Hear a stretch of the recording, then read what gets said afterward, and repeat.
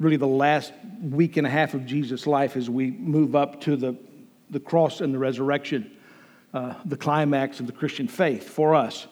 And so today we're going to talk about Zaccheus, and it's a great story about a man who is on a journey to what are really true riches. Because riches are not money, and riches are not stuff. Because we all know that you can have stuff and you can have money and be miserable. Now, we all like stuff and money, right? Because it makes us comfortable. We love comfort. I think everybody here loves comfort, especially Chris Capley. We do. We have it. We have a great deal of comfort. Zaccheus is one of those men that is experiencing unhappiness, although he is rich. So this is the story, Luke chapter 19, verse 1. Oh, let's pray for a minute. I want us to pray, not for the sermon. I want us to pray for Eric. Eric is having surgery in the morning to put a stent. No, not a stent. They're going to put a tube into his liver so it'll drain correctly.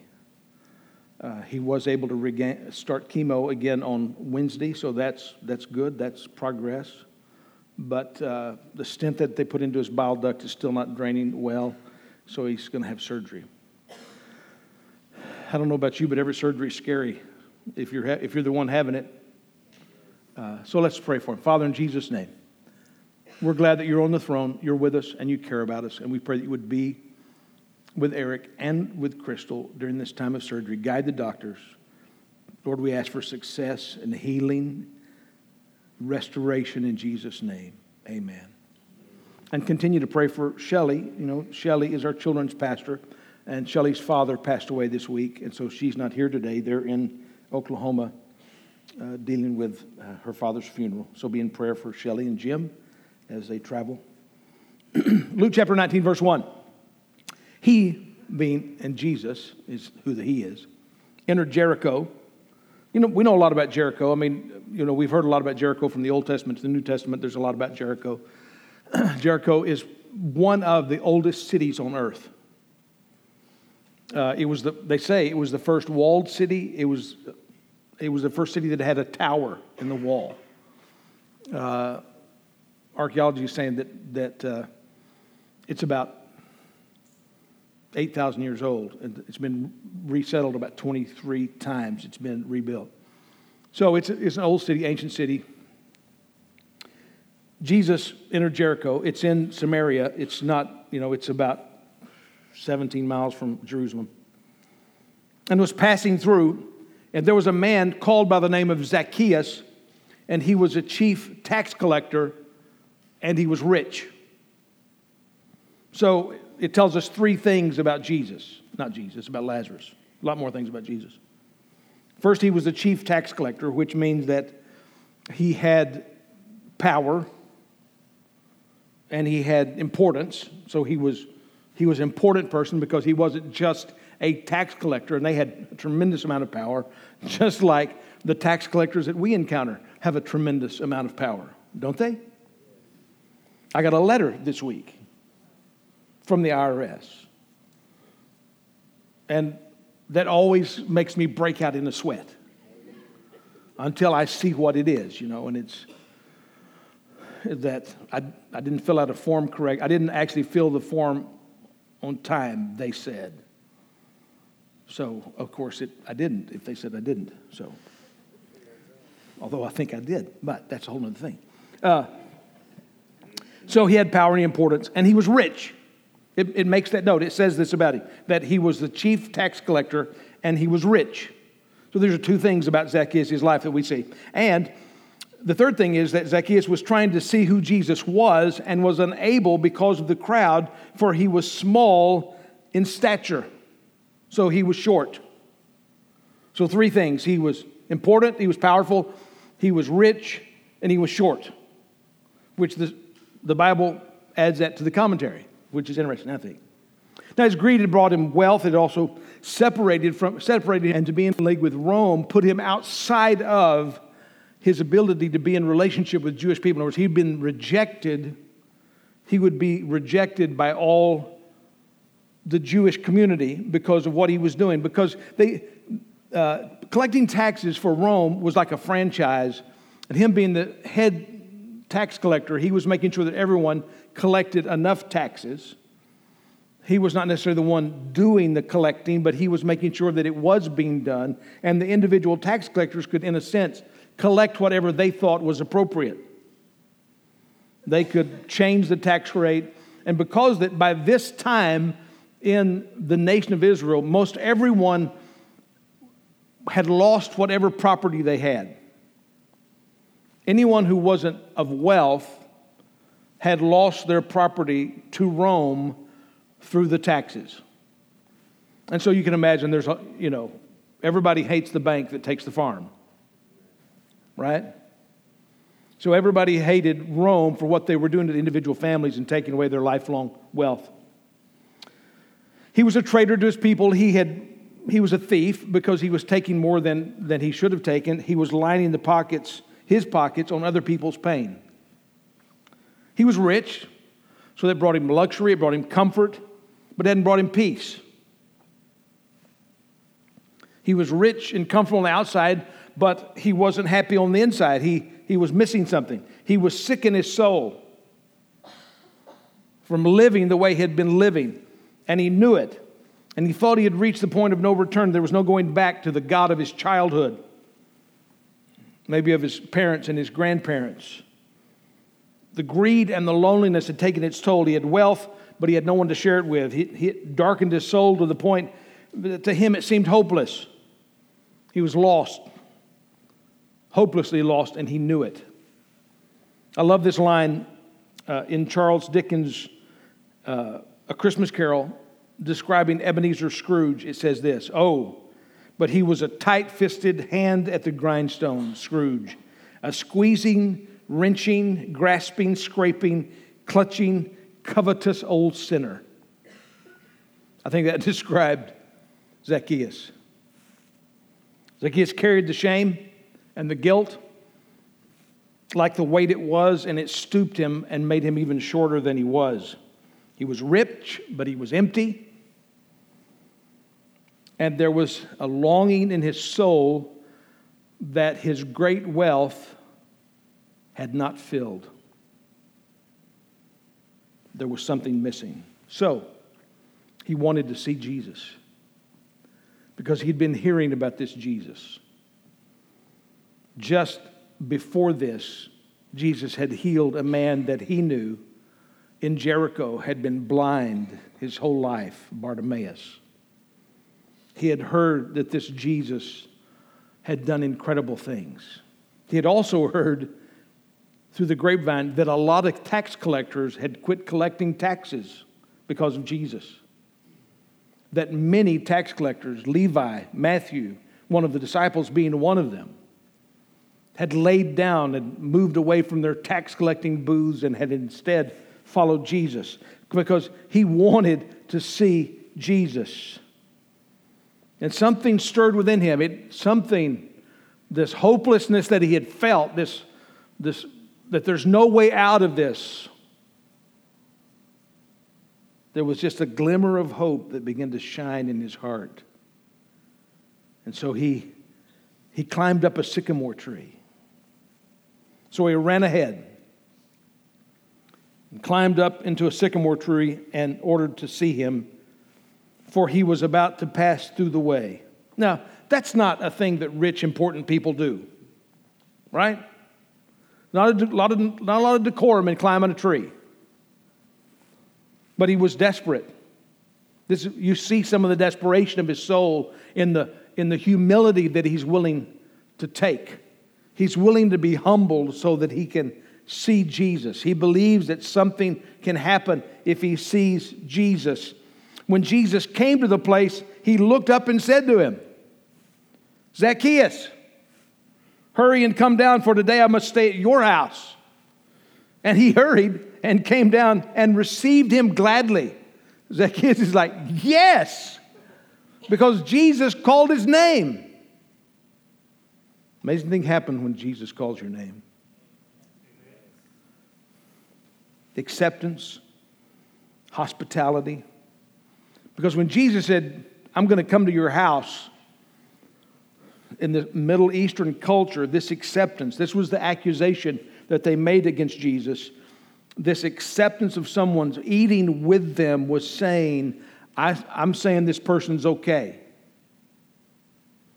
They didn't like for Jesus to say that sinners were okay. So much so, when they saw it, they all began to grumble, saying, he's gone to be the guest of a man who's a sinner. They. Who's they? You know, it's the Pharisees, it's the crowd, it's people. I want to encourage you to never accept criticism from the anonymous they. They'll always be there. They're going to be at your work. You know, they're saying, who's they? Well,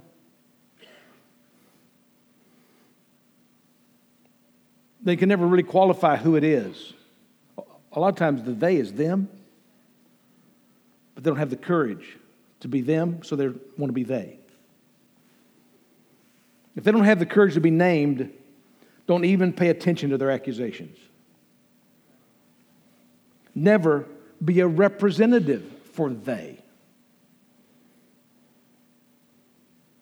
If you have aught with somebody, if someone's offended you, you should always go to that person individually and not represent it as a they. You know, they're all upset. Who's all upset? Well, I can't say. I can't say who they are. You know, I have to protect them. Well, then don't represent them. Don't represent people that you can't actually say, listen, I'm upset, Bill's upset, and Bob's upset. We're all upset. Then where are Bill and Bob? Go get them and we'll talk about it. Let's don't talk about what other people are saying unless they're actually saying it. And we cause a lot of conflict. This causes a lot of conflict for us because we don't speak to the people that we should speak to about when we have conflict with them. And so we allow other people to use us. So I'm just saying, never let they represent you. They'll use you and they'll abandon you when confrontation and repercussions come. They're cowards. They are cowards. And they're accusers. The Bible says that Satan is the accuser of the brethren. So I'm not saying that we all need confrontation. All of us. We all need to be confronted by the Holy Spirit and by the Word of God and by people who love us. None of us are perfect and none of us are doing things perfectly. And so we always have to be open to change and to the reality that we've made a mistake or we've said something that we shouldn't have said. That happens. We all have to be confronted. And nobody's an exception to that. Except Jesus. But we're not. I'm not. We have to be confronted. But we need to be confronted biblically by the people who are actually offended, not by the people who say that it's the they. So the Pharisees are upset. And we've seen this before as we've been looking through the life of Jesus. We see this is a common thread. The religious community is upset because they don't like that Jesus is reaching out to sinners. They don't like that. They want him to stay away from sinners and focus his attention on them.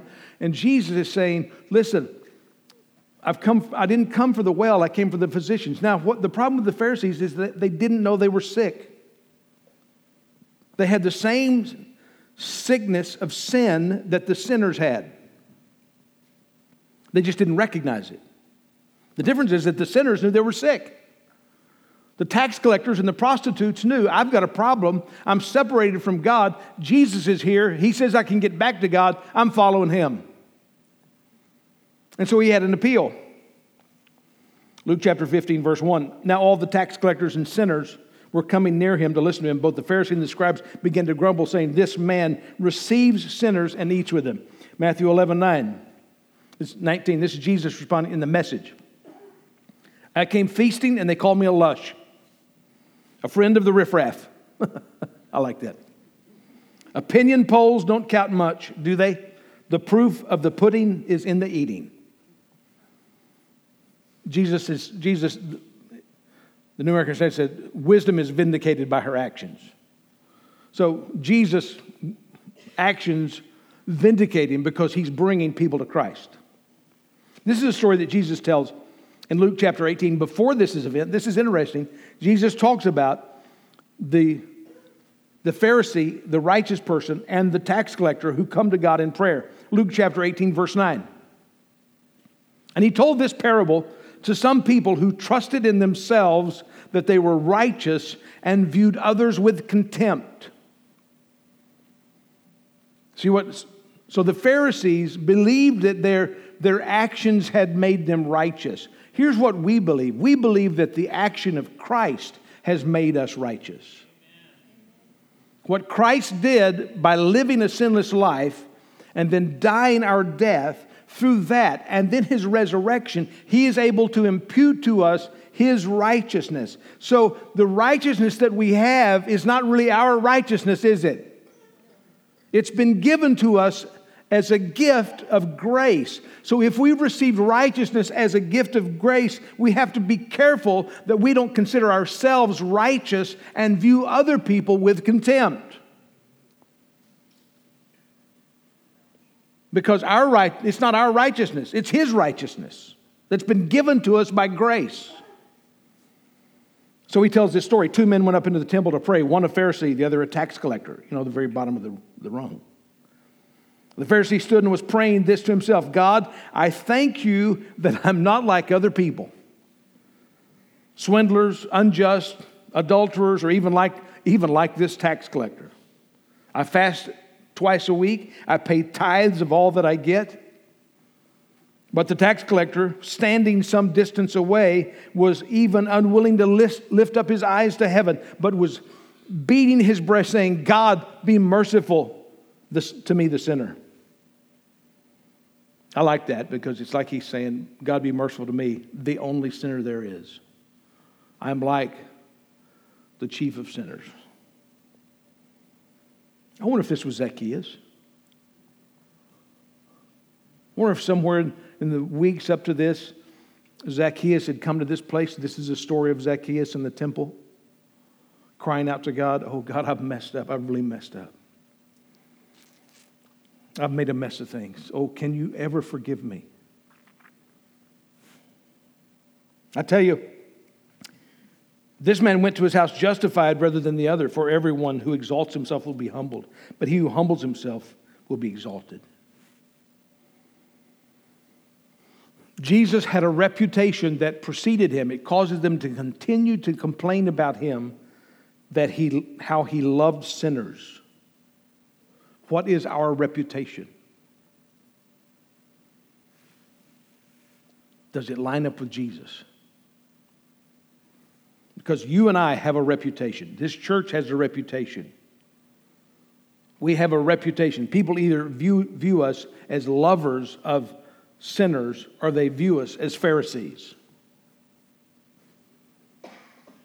who think that they're righteous in their own selves. We need to always be making it clear that I'm a Christian by the grace of God. I'm saved by the grace of God. It wasn't my good works that God looked down on me and said, ooh, I can't wait to get this one. This one's a good one. No, that I was lost and in sin with no way out and no hope, but God in his mercy reached down and pulled me out of the pit. So I need to always be remembered that any righteousness that I have, it is not mine. It has been given to me by the work of Christ on the cross, that I rejoice in that. I celebrate that I have received his righteousness. I am the righteousness of God in Christ, but I didn't earn it. So we need to make sure that our reputation lines up with Christ's reputation. Zaccheus stopped. He said to the Lord, behold, Lord, half of my possessions I'll give to the poor. And if I've defrauded anyone of anything, I will give back 4 times as much. He actually went beyond the law that he would say that he would have to give him back twice as much. He doubled it. Jesus said to him, today salvation has come to this house, because he too is the son of Abraham. For the Son of Man has come to seek and to save that which was lost. So he gave half his possessions, and Jesus said, today salvation has come to this house. His giving of half of his possessions to the poor did not save him. But it was evidence that his heart had changed and he no longer served money. Ephesians says this, Ephesians 2:8. For by grace you've been saved through faith, that not of yourselves, it is the gift of God. Salvation is a gift, not as a result of works, so that no one may boast. We cannot boast about how we earned our way into heaven. For we are his workmanship, created in Christ Jesus for good works which God prepared beforehand that we would walk in them. No good work, nothing that you do can do anything towards your salvation. No good work that you do prior to your salvation makes you more savable. It doesn't help. And then after you come to Christ through faith, no good work that you do after you become a Christian will make God love you more than he does. You can't earn more approval by doing good things, because your approval is not based on you. It's based on Christ. So you're approved not because of what you do, but because of what Christ has done. God sees you as the righteousness of God in Christ, not your behavior. But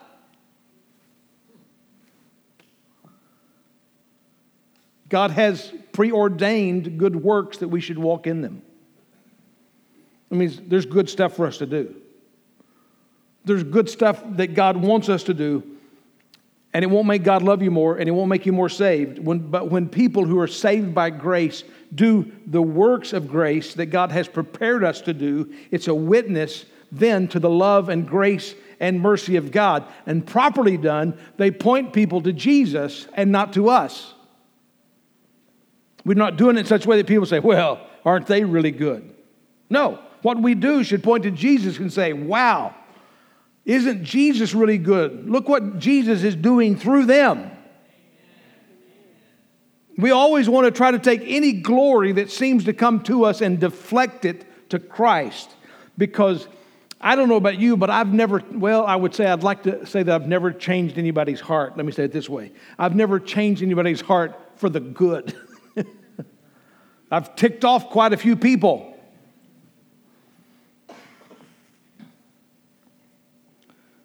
We want to do good, not because it'll save us, not because it'll cause God to love us more, but because such good was done for us in Christ, and we've been called to do it as his followers. There is a fruit of righteousness. There is a fruit of repentance. Jesus said a good tree is going to bear good fruit. God wants us to live fruitful lives, but it's not about earning some place in him. That was a gift. So when Zaccheus found Jesus, he found life. He found what he was missing. He was rich and he was powerful. He was short and he was miserable. The possessions that he had, the wealth that he had, and the power that he had didn't fill the longing in his soul. But when Zaccheus was found by Jesus, and Jesus, he found the fullness that was missing. We do too. Like Zaccheus, there's many things we try to substitute to try to fill up the longings in our soul. Success and power. We really believe that success and power are the answer. we see a lot of successful and powerful people that, having once reached the top, are still miserable people. It doesn't answer the longing in their soul. Wealth and possessions. We tend to think, because it's a part of our culture, that if you have enough money, then you'll be happy. Now, money can buy you comfort. There's no doubt about that. Money's a great thing to have. It's better to have cars that do run than cars that don't run. It's better to have houses with the water turned on than houses with the water turned off. It's better to have electricity. It's better in Texas. It's better to have air conditioning than not have air conditioning.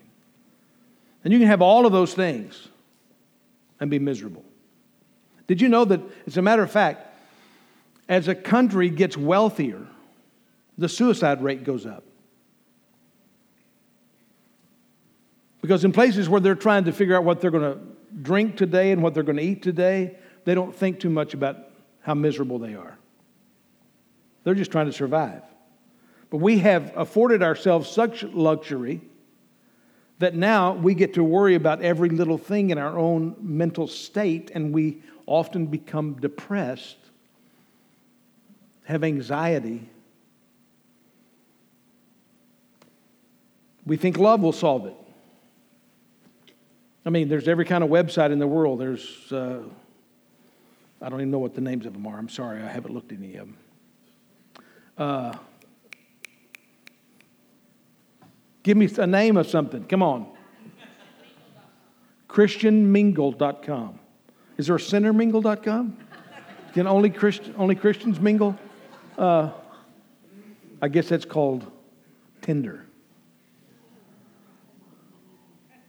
Yeah, I've heard that one. See, I know you swipe one way or the other. I've heard that. You swipe one way or the other.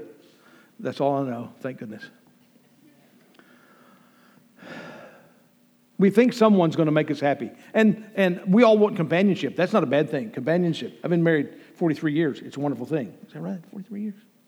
42 years. It'll be 43 years in June. I'm always jumping ahead. So it's a wonderful thing. I love it. It's great to have a companionship. But being married won't make you, actually, it won't make you happy. If you're not happy when you get married, then you're going to be more unhappy when you get married than before you got married, because you thought marriage was going to make you happy, and you created an expectation that marriage was going to solve your problems. And actually, marriage doesn't solve your problems. It just gives you a whole new set of problems to solve. And so now you're more unhappy than you were unmarried, because you expected marriage to give you something that marriage can't give you. Marriage can't fulfill you. It can't fulfill the longings of your soul. There is no person who can complete you.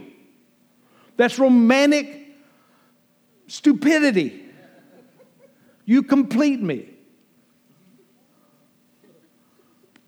Only God can complete you. If you're looking for a person to do what only God can do, then you will always be disappointed in that person, because they will never be enough. Only God is enough to fill the God vacuum in your soul.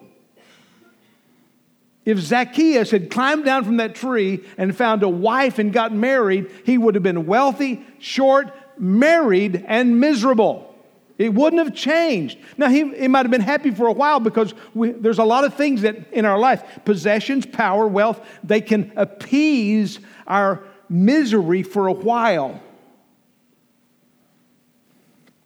We're looking for validation. We're looking for acceptance. We're looking for value. We're looking for purpose. And you can't find that in a person.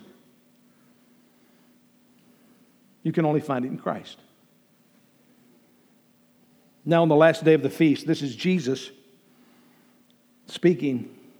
Jesus stood and cried out, "If anyone is thirsty, let him come to me and drink. He who believes in me, as the scripture said, from his innermost being will flow rivers of living water." Jesus said, "You're thirsty? Come to me. I'll turn you into a river." You see, you realize that's what he wants to do in us? He doesn't want to just give you enough to satisfy your little self. Just so you and I can, well, I'm saved, I'm happy, I'm complete, that's all I need. No, he doesn't want to just make you unthirsty. He wants to turn you into a river. He wants to use you to share the river of life with other people. He doesn't want you to just have enough so that, well, I've got just enough of this, I'm okay. No, He wants you to be overflowing with the fullness of life that comes in Him. He wants us to find our fullness in Him. And when we celebrate what He has done and who He is and what He's accomplished for us, when we realize that our salvation is by grace, not by works, when we realize that salvation has called us to do works, but still those works aren't going to make God love us more, that's already been accomplished, that we can celebrate what God has done. Zaccheus found life.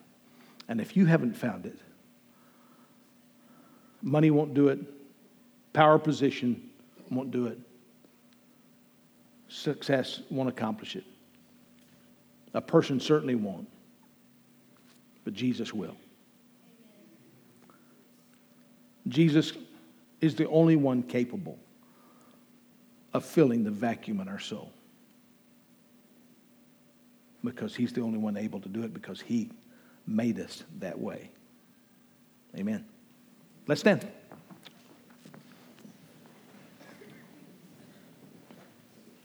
Thank you, Jesus.